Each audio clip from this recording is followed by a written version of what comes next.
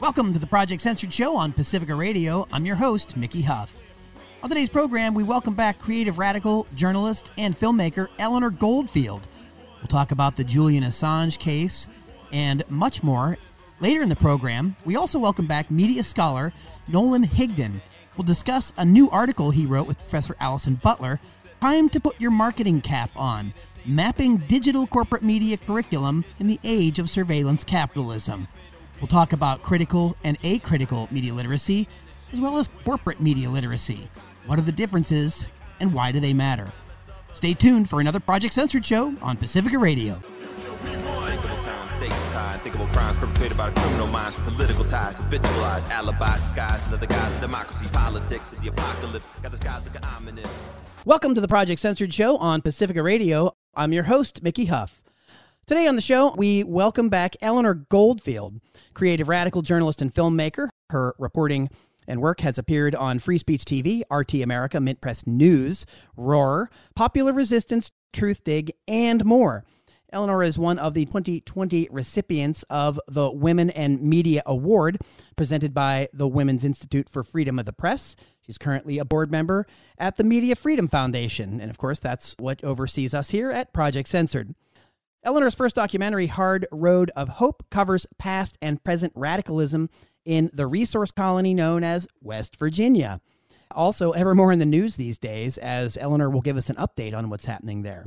Well, thus far, the film has garnered international praise, a Best Feature-Length Documentary Award and Best Woman Filmmaker Award, and has official selection laurels in 13 film festivals, including the Cannes Independent. Currently, Eleanor Goldfield is the host of the podcast Act Out and the co-host of the podcast Common Censored, along with Lee Camp, as well as the Silver Threads podcast with Carla Bergman, all three of which are available on iTunes, Spotify, etc. And we, of course, may even talk about Spotify later in our conversation, as it's also in the news of late. Eleanor Goldfield, thank you so much for taking time out of your extraordinarily busy and active schedule to rejoin us on the Project Censored Show. Well, thanks so much for having me in your very busy schedule. This is all part of it. And as Andy Lee Roth and I always say at the project, we don't know anybody that's not hustling, particularly people that are really trying to do the good kind of work, the social justice work on press freedom and so forth that you do as well. And why don't we just start right there? Because I know that you have been very ear to the ground on the case of Julian Assange, the extradition trial. Kevin Gosztola writes over at shadowproof.com that the British High Court has opened the door for Assange to appeal to the Supreme Court, and WikiLeaks founder Julian Assange prevailed in his effort to obtain certification from the British High Court of Justice, which would allow him to appeal their prior decision to the Supreme Court. And Kevin Gosztola writes, under the law, the court must determine that the request for an appeal involves a, quote, point of law that is of public importance. And of course, Eleanor Goldfield, why we're again talking about the case of Julian Assange is because A, it's not really talked about in the corporate media. B, when it is, it's very skewed and biased against him. And C, his case actually goes right to the core or the heart of the significance importance of a free press as journalist and publisher. So, Eleanor, I know you've been very active in this and you've been doing some things around it lately. Could you please update our listeners on some things that are happening? Yeah, absolutely, Mickey. I mean, as you pointed out, what happens to Julian, what is happening to Julian is very indicative of our ability to access a free press and free speech. And just looking at what's happening to Julian, you can pretty much tell that we don't have access to those things, not in the kind of democratic way that we should have access to them. Basically, the 21st of January, there was an action outside of the Department of Justice, the ironically named Department of Justice here in Washington, D.C., basically to continue to spread the word about what's happening with Julian and also to call out the Department of Justice for its continued harassment and torture of Julian Assange, who, again, is not a U.S. citizen. So this also not just setting a precedent for the idea of free press and free speech, but the precedent of going after someone who's not a U.S. citizen under U.S. law and basically claiming that they're guilty of espionage, which, riddle me this, how can you be guilty of espionage if it's not your country?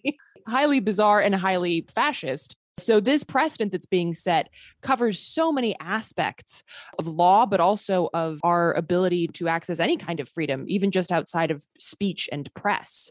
It's really pretty remarkable. And again, Assange faces 18 charges. He was expelled from the Ecuadorian embassy in April of 2019.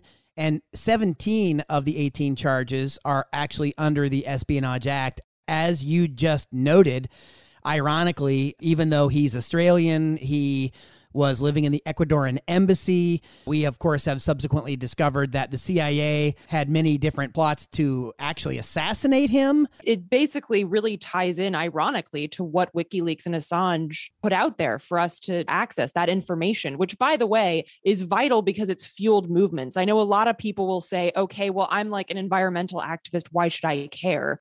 Well, our climate movements have been fueled quite literally by information that WikiLeaks has put out there for the people. And so it's not just, some drone strikes that WikiLeaks threw out there. It is really across issues and really highlights the intersectionality of issues and the complete lack of transparency of our government. And by the way, many others. People like to highlight that Assange is the enemy of the US empire, but he exposed governments around the world, including Russia and China. So you can't just say that, he's going after the US. No, what Assange and WikiLeaks are going after is the truth. And that is why he is so dangerous. And that is why he's being tortured. And that's why the CIA was literally trying to plot to kill him. And why it's so, I think I spoke about this last time I was on your show, Mickey, that it's hilarious that right after this came out, that the CIA had put out basically like death threats against Assange and death plots. The US argued in court against Assange that we're going to totally treat him well. What makes you think that we wouldn't treat him well? The absurdity of this on the face of it, it should be laughed out of court. He should be out of prison to get back to his life, his fiance, his family, and actually go back to doing the significant, important work that he has done. That also, since we're pointing out hypocrisies here, the corporate media of the United States that simultaneously throws him under the bus also benefited from the information that was leaked to him. Many of these institutions that won't support him actually had won Pulitzer Prizes for the reporting they did based on the information that was leaked to him that he published. Use it for your own purposes and then stay very quiet so that empire doesn't come after you. It's so hypocritical. It's so horrific to watch so-called journalists stay absolutely silent about what's being done to Julian Assange when, as you pointed out, they themselves have risen to, fame, fortune, and power by using that same information. It's absolutely grotesque. And I mean, I will say one thing. I recommend folks check out this article because I think it's a ray of hope, an array of light, and it also sheds some more light on the goings on of the judicial system in England. Craig Murray wrote a piece for Consortium News about a potential backdoor exit for the British government that I think is really interesting. And it's a bit heavy on legalese, so I don't claim to fully understand it myself. But basically, it's a technicality that would allow the British judicial system to basically let Assange go without having to go up against the US empire and highlight the fact that the US empire is torturing, will torture, and very possibly murder Assange. So kind of like a way for the British government to play nice with the US, a very strong ally, and also not have to condemn Julian Assange to death at the same time. That is a ray of light there. And of course, the ability to appeal is powerful, although it's time consuming. And so Julian has already suffered a stroke because of the torture that he's been dealing with in prison, which, by the way, is the prison where they put terrorists. They talk about it in Bond films, right? That's where they put Bond villains. Like, I'm not even kidding. You watch a Bond film and they mention Belmarsh as the heinous place where they put Bond villains.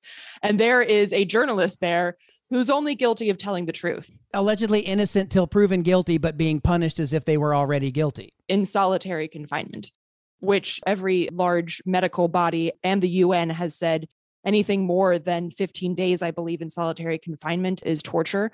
And it's something that the US does routinely to people who are guilty of everything from stealing a sweater to, of course, telling the truth. So it's absolutely grotesque what's going on. But again, there are rays of light here. But again, it is time consuming.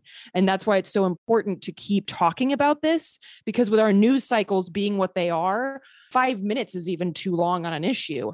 So to continue talking about this, to continue having events outside the DOJ, to continue having these conversations that bring Julian to the front, because he can so easily get lost in the back in the din of the other news stories. Eleanor Goldfield, I'm really glad that you brought that up, because I know that some listeners of the program may be saying to themselves, didn't you just do a show on Assange? And, wasn't Eleanor on not long ago? Or didn't you mention Kevin Gosztola or Shadowproof before? And you just mentioned Craig Murray and Consortium News. But these, you folks and these folks are the ones that keep reminding us of the significance and the importance of Assange. And at Project Censored, that's one of our central missions. And so to not talk about the Assange case, to me, would be a gross disservice to the significance of that case if we didn't continue to keep up with it and learn what's happening. We mentioned, too, that the corporate hypocritical press in the United States both condemned or ignored and then benefited from the information Assange disseminated. Reporters Without Borders is an organization, however, that has come. They welcome the High Court's decision. They have supported the Assange case. Organizations in the United States, like PEN America, however, as Chris Hedges noted, they've been conspicuously silent. So I want to remind our listeners again that that is exactly why we're here talking about the Julian Assange case again, because even the liberal press, or the so-called liberal class in the United States, seems to have a hard time getting around to talking about the Assange case, even though they have no problem talking about the gross injustices done to so many others around issues of censorship and persecution. So, Eleanor Goldfield, I'm very glad that you reminded us about why this is so significant and important. And I wanted to use this opportunity to segue, if we could, into another issue that you're extremely involved in. You mentioned earlier how these organizations, the news organizations, get it both ways. One of the stories we did last year was on Monsanto Intelligence Centers. The reason I remembered it when you were talking was that they actually created something called an intelligence center, targeted journalists and activists. It's not just the CIA, it's corporations, transnational corporations that actually have centers targeting journalists, specifically ones around environmental justice, climate justice. That's kind of what triggered it for me, is because you began talking about that. Like, well, why should people in the environmental movement care about Julian Assange?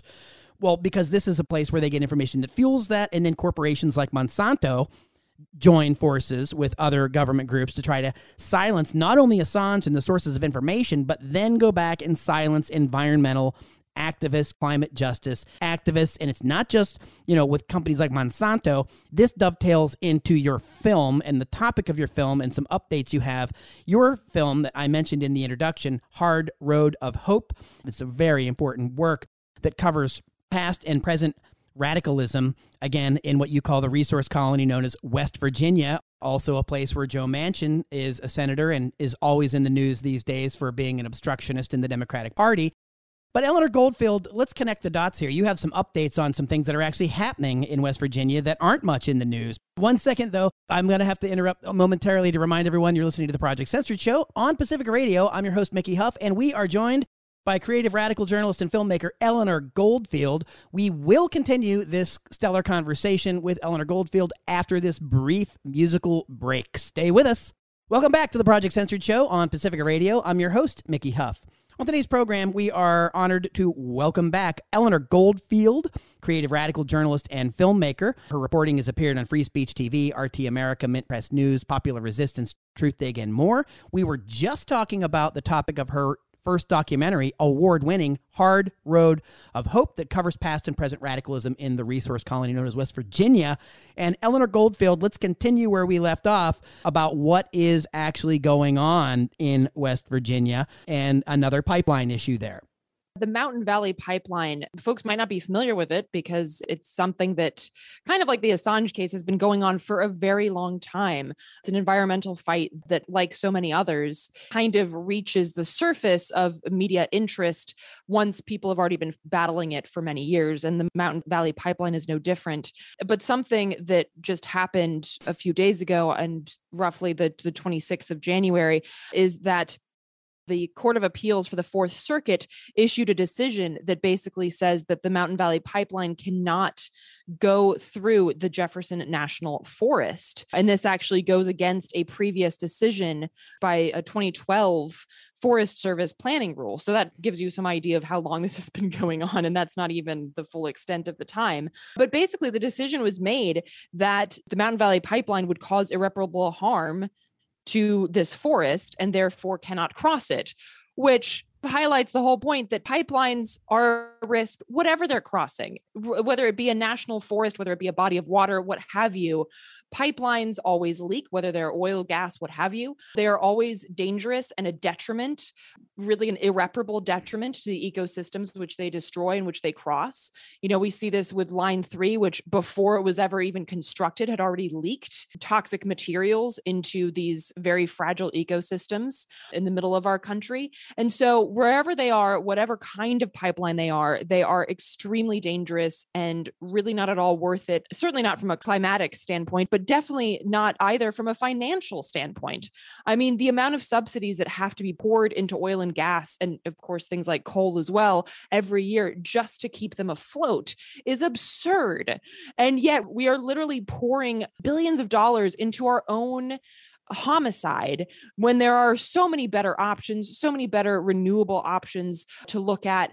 And the Mountain Valley Pipeline is just one example of that. It goes through parts of West Virginia, Virginia, and North Carolina.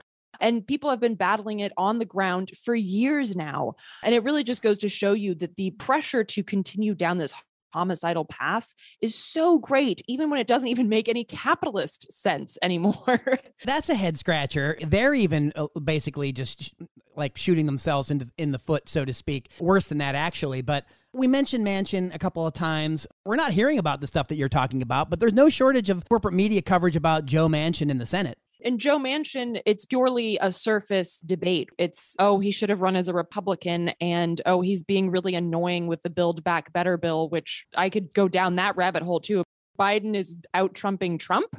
He's got 7,000 more people in detention than Trump did. But I guess at least he's not Trump, so hooray for that. The discussions about Manchin are really surface. And if you look at people in West Virginia, the folks that I've talked to since Manchin's been in office, they're like, yeah, well, I'm not surprised. This is exactly what we get from both sides. And incidentally, if you look at what West Virginia wanted in 2020, they were very heavily for Bernie. And then when that was thrown out, they went for Trump, and people might scratch their heads at that one too. But when you talk to people from West Virginia, they said, well, I appreciated that Bernie was talking to us. And then Trump spoke to us. He actually came and talked to us. Neither Clinton nor Biden they just thought it was a throwaway state with throwaway people. And that's exactly how the Democrats feel about places like West Virginia. And so when you have someone like Trump saying, I'm going to get you your job back, whether that's in coal or whatever, if you're going to feed a family, of course that speaks to you. And Bernie was the only other person speaking to that. So you can see where the path goes from someone like Bernie, who, by the way, is not even that left, to someone like Trump. And I think it's important that we recognize that and recognize that Manchin is really just as much a Democrat as he is a Republican, because both parties view places like West Virginia as a throwaway state with throwaway people. Well, it's the corporate party, the fossil fuel party. Manchin is certainly a representative of those interests, despite the fact that the unions and others in West Virginia, I believe, have overwhelmingly asked him to get back to the table and stop obstructing. Isn't that right? Yeah. Pretty amazing. And again, the Project Censored, this is a classic case of something that we call news abuse.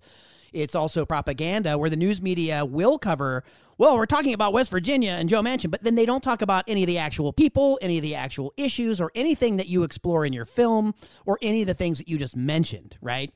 And so that's something that's pretty frustrating. But again, this is why it is so important to have independent media, local media, alternative voices that have a platform so that people's voices are heard on these issues. Now, we want to shift gears here, because you are knowledgeable about a great many things, and you also have some unique perspectives to offer right now because of inflation and because who knows what's happening with COVID, and that narrative's falling apart. Now it's time to wag the dog and start poking the bear, Russia. We need to get back to bareback Putin in Russia and Ukraine. And I wonder if Joe Biden has any interests in Ukraine back to the Obama presidency. So you have an interesting perspective here on what's happening because of your Swedish background as well. Is that right? I grew up partially in Sweden. I'm a Swedish citizen. And Sweden, by the way, is not part of NATO, but you wouldn't know it based on how they're acting. It's also interesting that Biden's numbers are in the toilet and the economy is tanking. So what do? You poke a bear and you potentially try to start World War III. War is profit, and you try to unite people around a common enemy, and all of a sudden your approval rating goes up. So, I mean, what's going on with Russia and Ukraine right now, and as comedian Lee Camp put it, the U.S. is basically yelling at Russia for moving troops inside their own country. It would be like if Russia was yelling at us for moving troops to Montana. It's none of your business. We should also point out that NATO only exists to poke the bear of Russia, like that. It's purely exists. Cold War institution that should have been dismantled in the 90s. Absolutely. It exists to be on the offense, never on the defense, kind of like the Department of Defense never does any defense. And from the Swedish perspective, what's really horrifying and what's so frustrating to me as both a Swedish citizen and a US citizen is that the Swedish government is really just bending over backwards to kiss the butt of empire on this issue. So Sweden is mobilizing troops. And yes, for those who are like, wait, I thought Sweden was always neutral. We do this kind of seesawing thing, but ultimately we hide behind the skirts of empire on this. And you have Denmark, just to the south of Sweden. They are a NATO member, and they've already pledged 700 million crowns, which is roughly $70 million, and troops to go to the Ukrainian border. And the Ukraine and Russia just met in Paris, I believe. And the only agreement they could come to was that they'd have another meeting in Berlin. And you have, at the same time, around these meetings, you have people that should really have nothing to do with these meetings. And that includes Sweden and Denmark. And the Swedish press is saying things like, oh, well, it's very important that we're a part of this because the ramifications are so great. And I'm like, that makes no sense. It has nothing to do with you.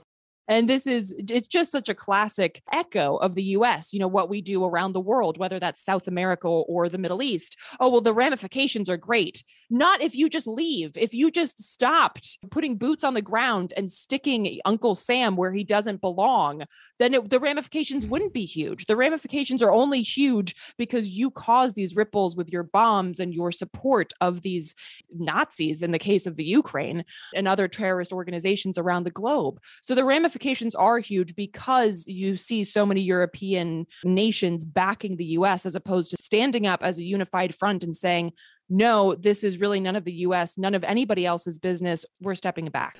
Let's also take another look at one of the elephants in the room here, whether figuratively or literally, Democrat, Republican. As Dan Ellsberg calls the doomsday machine, we seem to forget the reason NATO was in existence in the first place was allegedly part of this détente thing, mutually assured destruction, because Russia has a lot of nuclear weapons pointed at us. And so this isn't just sort of like, hey, let's have a skirmish in Ukraine. This could escalate to ending life as we know it on Earth.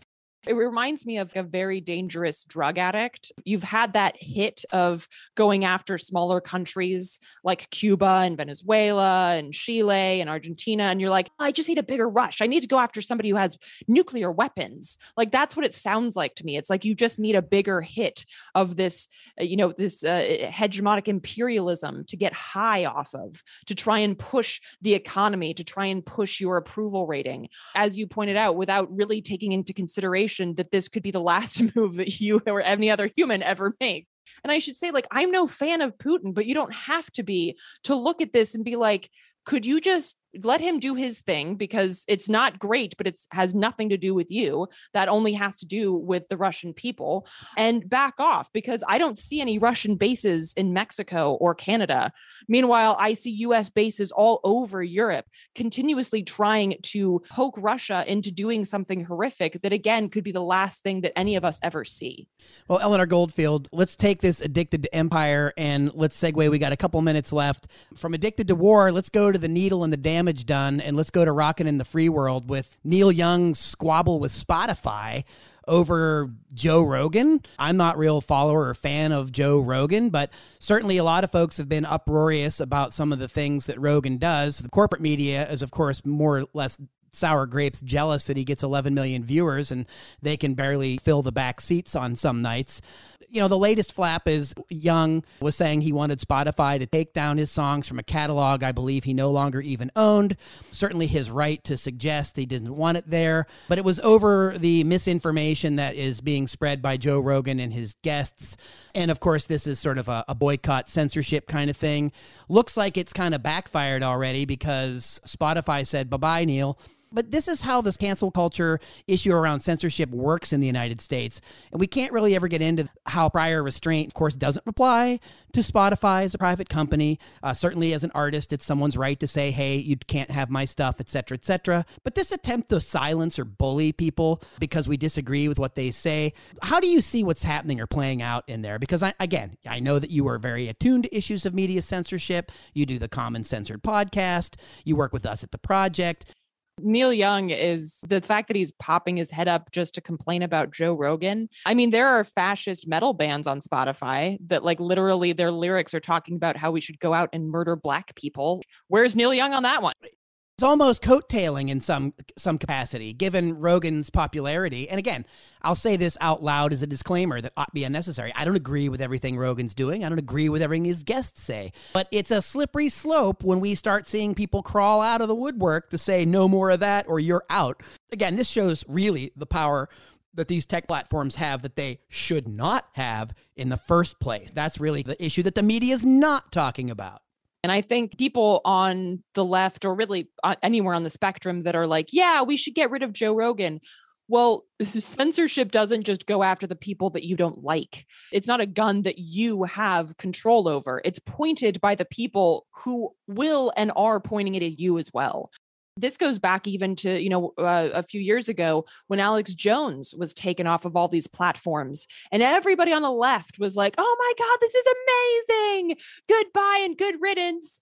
And I was like, but hold your applause, please, because I don't like Alex Jones, but that's not the point here. The point is that censorship, basically the forced silencing of perspectives that you don't agree with, no matter how dumb they are, is such a slippery slope. And it means that they have not only the ability, but then the public support to go after anybody that they deem a threat, which, circling back to our initial topic, Julian Assange, you can go after anybody for any reason and you can cloak it in anything because now you have that public support and you can just point back and say, hey, but look, you were for it when we went after Alex Jones. Let's use logic and reason. Transparently sourced facts. This is why we need independent journalism. That's why we need people like Assange and WikiLeaks. And that's why we need people to stand up and support freedom of expression and fight against censorship, even when it's affecting someone that we don't like. I was just in the extraordinary classroom of Facebook where some folks were trying to school me about why the New York Times is a great alternative to this. And I mean, my question was, okay, so Joe Rogan disseminates some misinformation. The counter to it is like, well, so does the New York Times. And the New York Times has started wars. WMDs, their failure to cover climate crisis, fossil fuels, their failure to call out what was known about harmful products, whether it was opioids or asbestos, or this goes back into the early part of the 20th century. So the bigger point here that, again, I was trying to make is like, well, if we are going to get involved in silencing people because they spread misinformation, then let's, quoting George Carlin, let's not have a double standard here. One standard will do just fine, if that's actually what we're doing. And then I realize that some folks don't think that's popular, and I'm called lots of names and all that kind of stuff. But again, that's no stand-in for a real argument, and it's certainly no stand-in for supporting something as important, free press principles and the right of free expression. And in my view, and certainly the view of the project, the antidote to speech we don't like is more speech we do, and we need to keep the conversation going. Eleanor Goldfield, speaking of that, we are out of time. So before we leave, please share with our listeners where they can find your work and where they can follow the things that you're doing. If folks want to learn more about the stuff that I do, including, music, film, journalism, check out artkillingapathy.com, and you can follow me online at Radical Eleanor. And Eleanor Goldfield, a website for your film? hardroadofhope.com. And I'll just tag one thing onto the end of that, Mickey. It's that free press is so important. Media literacy and the work that Project Censors does on that front is so vital because it allows people to look at things like Joe Rogan or Alex Jones and say, well, that's just wrong, instead of having to shut it down. So again, I think media literacy is the antidote, not duct tape over the mouths of the people. Thank you so much for all that you're doing, particularly around freedom of expression, free speech, and all the work you do, your music, your art, your film, journalism, all incredible. So thank you so much for taking time out of your schedule to join us today, Eleanor Goldfield. Up next on the Project Censored show, we welcome back Dr. Nolan Higdon. It's going to be time to put on your marketing cap, Mapping Digital Corporate Media Curriculum in the Age of Surveillance Capitalism. Stay with us.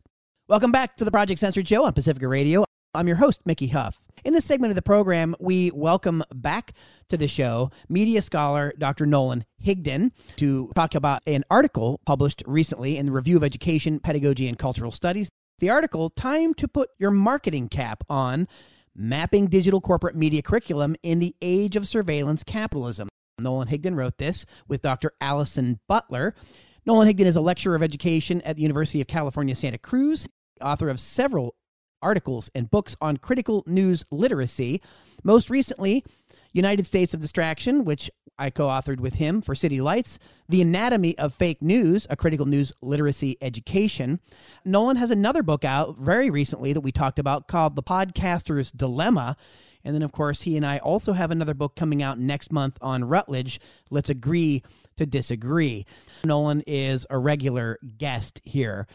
Nolan, another reason we have you on is that you are quite prolific in your publications these days around news media literacy, around issues of censorship, surveillance capitalism, and so on. And this article is actually quite fascinating.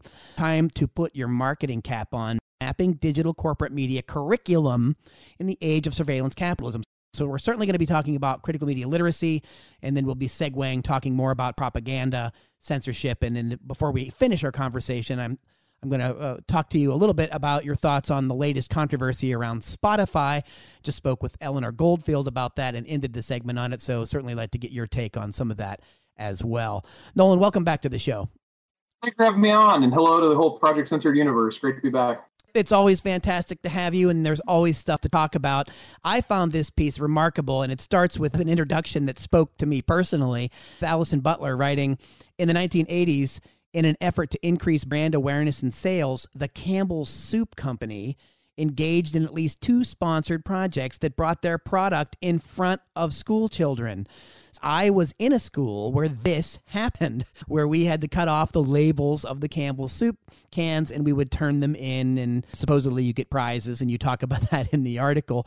But it was really about corporate branding and propaganda and the commercialization, hyper-commercialization of public education. Nolan, tell us about this. This is about branding. You know, research has long shown that the younger a person is when you can capture them. So the younger audiences, it's best to capture them and give them a positive image of your brand, and they'll carry that for the rest of their lives. So schools have always been a profitable place for corporations to get students to have a positive image of their brand so they can hook them for life. Rightly, though, there has been pushback from parents and the public about how the classroom should not be a space of corporate exploitation.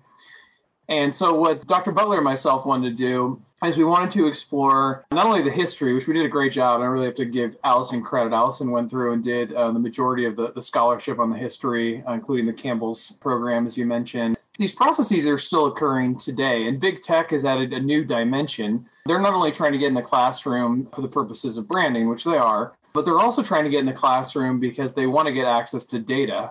And by having access to the classroom, they can collect student data, teaching data. So it's a very lucrative opportunity for big tech to get into the classroom.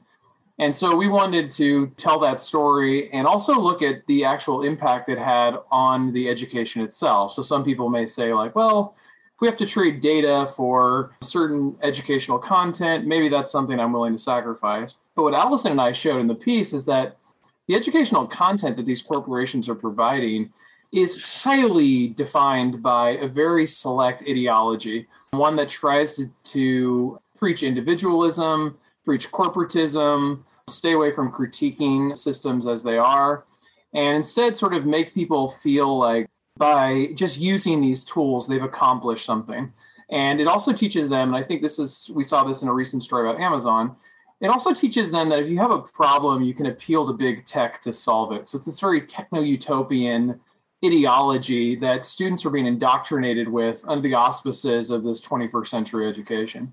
So there's a lot to unpack here. This runs into so many overlapping issues, whether it's native advertising, product placement, and now, of course, you're adding this other interesting digital era element to it, and that's capturing information, capturing data. And then, of course, also, as you mentioned with branding, it's sort of a part of almost an indirect or not so hidden part of the curriculum. but it's making these products and these companies, software companies, it's putting these brands out there in front of students so that they carry on with them or follow through with them, even if it maybe is a secondary issue as part of the curriculum. Yeah, absolutely. And just to put it in a different kind of context, we didn't do this on purpose, but at the time we were writing the article, there were all these news articles about parents and groups who felt threatened by critical race theory in schools. Their concern was that teachers are indoctrinating students. It's interesting that there's so much of an uproar about that, but there was no debate about corporations indoctrinating students in the classroom. So maybe I would take some of these people who are afraid of CRT, maybe I'd take them a little more seriously if they had the same sort of rejection of corporate indoctrination in the classroom. And that seems to be pretty writ large here, and you lay that out in the article.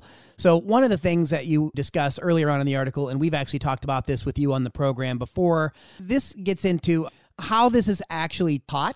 Right now, we're talking about media literacy. And you've talked about this for a long time. We've talked about this for some time.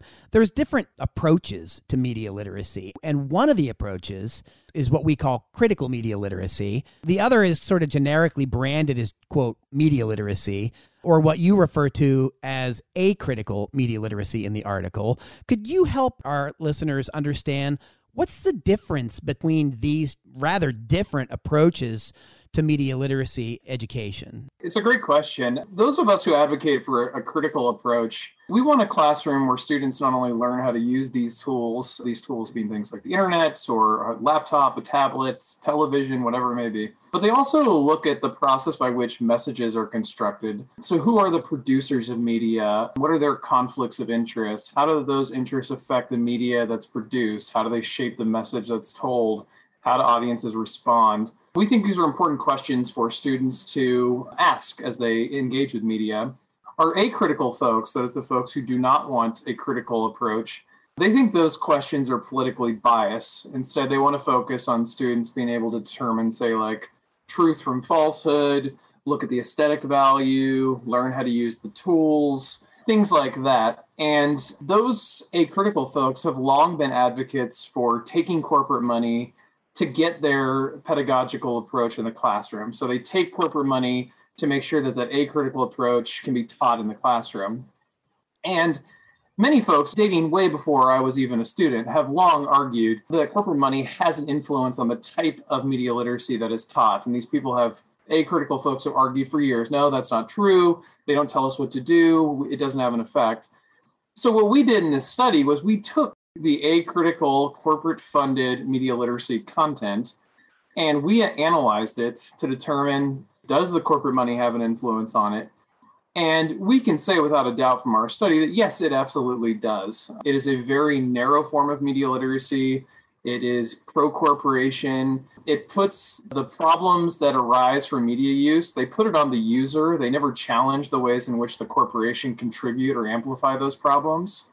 And so for us, it's just an illustration of the problem with corporate funding of education, and yet another reason why we need to add critical frameworks to our media education in the United States.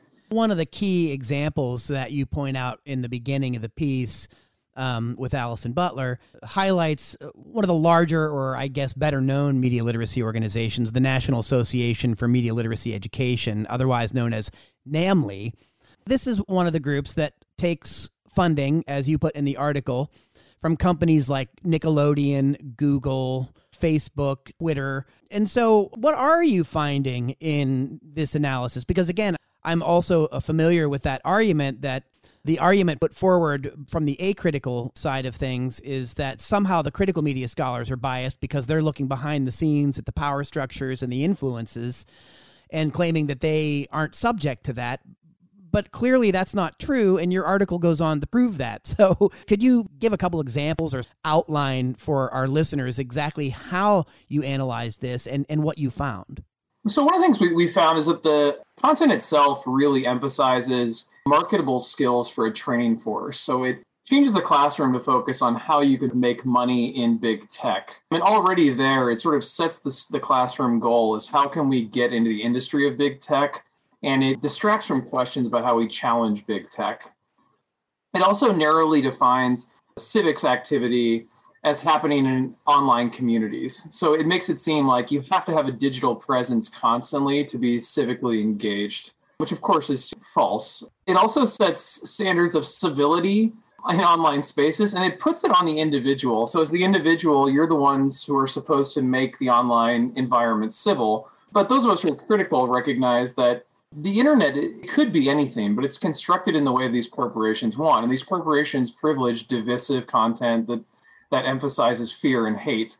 So they've created an arena that is very divisive in nature, conflict-ridden in a destructive way. And then the curriculum puts it on the individual. Like, you're supposed to solve this ginormous problem that big tech has caused. And if it's causing you any problems, the blame should be on the user, not on the corporation. So those are some of the larger ways that we saw connections between the pedagogy and the interests of big tech.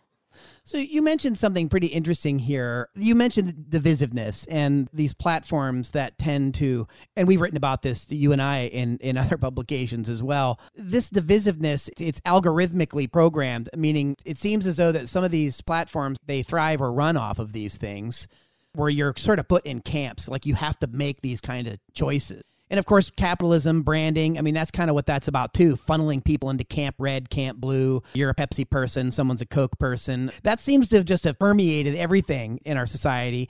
And so how does that factor in to what you discovered at all? Like NAMLY taking money from Nickelodeon, from Google, working in cahoots with these folks under the auspices of civic engagement or media literacy. And again, in the last 4 or 5 years, you know this well, you wrote the book, Anatomy of Fake News, with people's concern about so-called fake news and propaganda. How does this all feed in? Because there's heightened awareness now around it, and everybody's worried about, media literacy. You know, seriously, when we were doing this even 5 and 10 years ago, you rarely heard the mainstream talking about media literacy. But now it's a big buzz phrase. And so given that there's heightened awareness and concern about this, has that led more and more money flowing into groups like NAMLY? And if so, what's the impact of that on the discipline, in your opinion? At some level, I have to admit, and I imagine others will, maybe not publicly, that I'm sort of thankful for Donald Trump weaponizing the fake news epithet, because it finally drew attention to the work that myself, yourself, and countless others have been doing for decades, trying to get this idea, like, we need to teach media literacy skills. So in that sense, Donald Trump sort of did us a favor. But even in that awareness that followed Trump's weaponization, that epithet, there has been a hijacking of it. A lot of corporations have moved into this space promising quick, easy fixes. If you just subscribe to the New York Times, if you just use our fact-checking websites, you'll be more news literate, which of course is totally ridiculous. But those voices have been so loud, they've really tried to quell those of us who've tried to focus on effective classroom practices to make us more media literate. The way that NAMLY fits in here, I think, is particularly interesting. They've really cleaned up in terms of funding off of this fake news moral panic. For decades, they denied the idea these corporations are bad faith actors. They've said, all we do is take the money, we don't listen to them. We now know, thanks to the most recent whistleblower from Facebook, that Facebook is actively trying to get into the classroom to get young people hooked on their brand as early as possible. Same thing as Big Tobacco, the NFL, this has been used over and over again. And so, of course, NAMLY is a perfect vehicle. Here's a national organization that some educators trust. So you can get a lot of educators to get direct contact to Facebook content. You can get it directly into the classroom. NAMLY is one of the organizations that's often called upon to help politicians and policymakers. And so in that way, corporations see NAMLY as basically just a corporate vehicle to get their content into the classroom. And the post-2016 craze over fake news has made that a lot easier. We're talking with media scholar Nolan Higdon about an article that he has published recently with Allison Butler. It's in the Review of Education, Pedagogy, and Cultural Studies. Time to put your marketing cap on. Mapping digital corporate media curriculum in the age of surveillance capitalism. We'll continue our conversation with Nolan Higdon after this brief musical break. Stay with us. Welcome back to the Project Censored Show on Pacifica Radio. I'm your host, Mickey Huff. In this segment of the program today, we welcome back Nolan Higdon, and we're talking about another of his recent publications involving critical media literacy. Again, just a reminder, Nolan is a lecturer of education at University of California, Santa Cruz.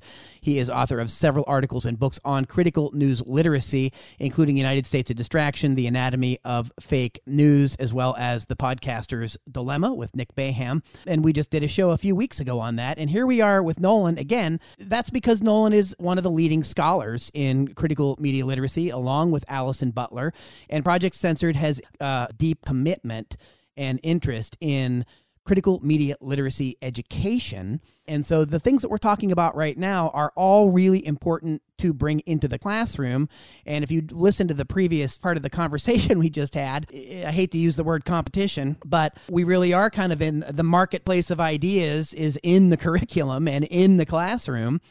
And these big tech companies want to get their products and their brands embedded, really. I guess that's probably the interesting word to use. Would you use that word, Nolan Higdon, embedded, in terms of the curriculum, how the acritical corporate branding element of it is really trying to embed itself in the public system? They're not even being really subtle anymore. Vice just broke a story about Amazon in a San Bernardino high school where they actually had Amazon logos with Amazon phrases all over the walls for students to see. And then they gave students lesson plans, one of which included, how can you incentivize workers to work harder without a bonus or an increase in wage? This was a classroom lesson. And I think what it reveals is the way that corporate America really sees the classroom as an opportunity to indoctrinate students to get into getting used to being exploited workers, where they don't resist. Part of the exercise was to undermine organized labor and unions. And so you see this in classrooms from Amazon. And, Amazon is a major employer already. They've also been busted by the courts for undermining organizing movements, also illegally firing people for trying to organize.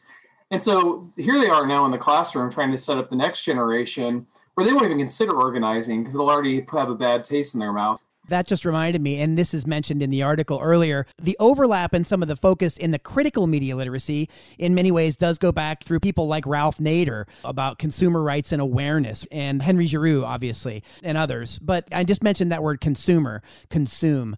I recall a line that Mark Crispin Miller, the NYU media scholar, used in our last documentary film on fighting the fake news invasion. He talked about how we, quote, consume news media or consume media. And he took issue with the word consume, or as consumers, because it also comes with this mindless kind of shopping, buying idea, rather than do we actually take it in, think about it, process it, and then react to it? Or are we just blowing it through, right? Just taking it in and wandering off. And it sounds to me, too, like what you're talking about. And I love that you called this in the article corporate media literacy content. It's packaged in a way that it looks easy. And hey, we did the lesson for you, teachers, and you're all busy and overworked. And maybe if you're advertising for us in your classroom, we'll give you this software. As you mentioned earlier, it's not hidden. I mean, this isn't really any part of a hidden curriculum anymore. It's right in our faces. But I think that's maybe why, and I think you and Allison Butler argue this, why we really need critical media literacy pedagogy and curriculum to counter this. And to be clear for teachers and schools, it's no secret we've gutted them economically in the last 40 years. And we've written about this in the United States of Distraction. And as a result, they unfortunately have to appeal to these corporations. So it's not that these teachers or schools are necessarily naive or even pernicious actors. They're desperate people who care about education, and they've been pushed to this. And it's just another illustration of why Sinema and Manchin are afraid of the national debts, except for when it comes to Pentagon. We just spent the biggest military budget in history. Every year we surpass the biggest. So we're able to spend that money, but not on education. And so if we're not, Amazon's going to indoctrinate your children. That's who's going to be controlling it if you don't want to control it under a democratic apparatus. Well, we're seeing this more accelerated. And I think another reason that you've been writing about this so much more is because it's permeating almost all facets of our lives. And the media literacy, acritical media literacy, actually fosters more of this uncritical usage of these kinds of brands and products, whereas critical media literacy does the exact opposite. Critical media literacy is all about empowering students to ask questions, to be equal players when it comes to confronting content. The system we have in place right now is one largely of indoctrination. Students aren't asked to explore questions of power. And instead, they're asked to regurgitate content from corporate America. And so that's why we push this critical approach, not because I want students at the end of the day to up and down agree with everything I say.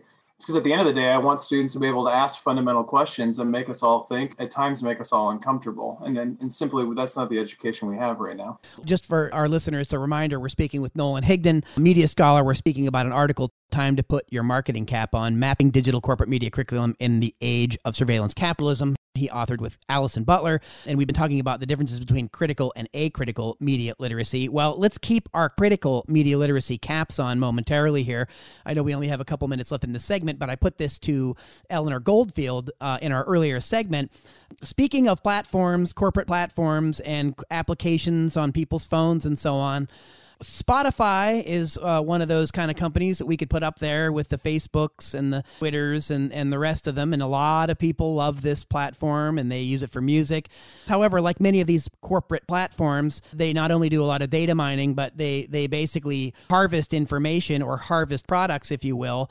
Spotify is not good for artists or musicians in any real way, and that's a real problem. But lately, they've been in the hot seat over the Joe Rogan podcast, and you just authored a book on podcasting with Nicholas Bayham III, The Podcaster's Dilemma, a very rich academic deep dive into the subject. So I would advise folks check that out if you're into podcasting. But Rogan has one of the most popular podcasts on.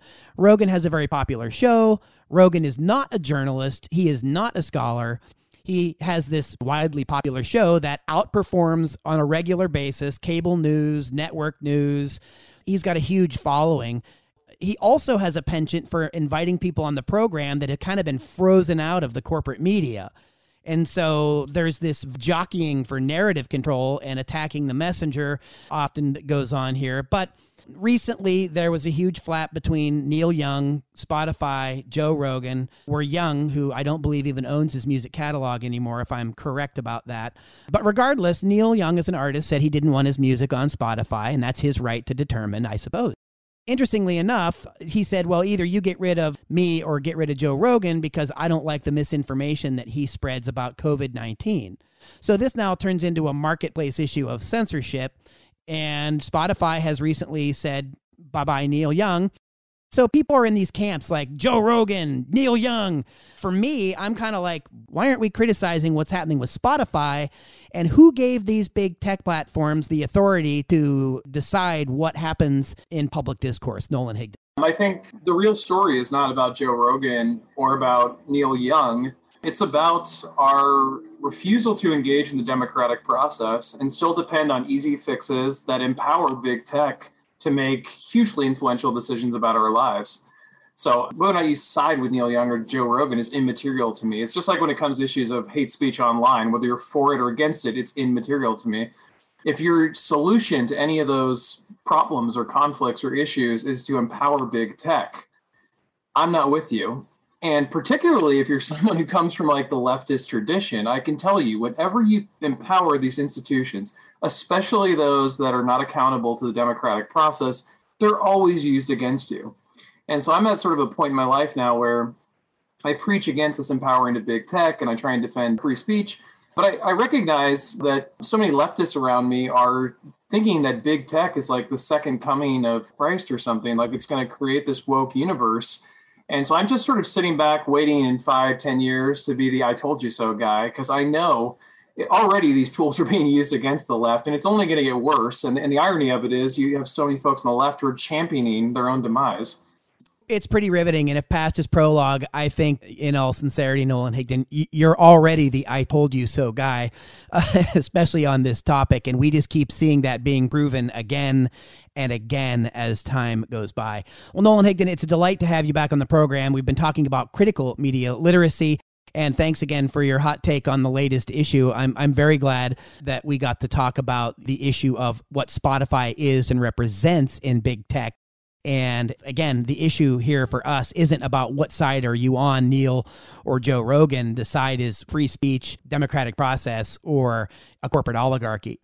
Nolan Higdon, can you share some information about where people can contact you or get in touch with you or learn more about your work? You can find me on Twitter. I'm at Nolan_Higdon. And then you can also find me through my university mail and the Critical Media Literacy Conference of the Americas. Thanks, Nolan Higdon, for joining the program today. Thanks a lot, Mickey.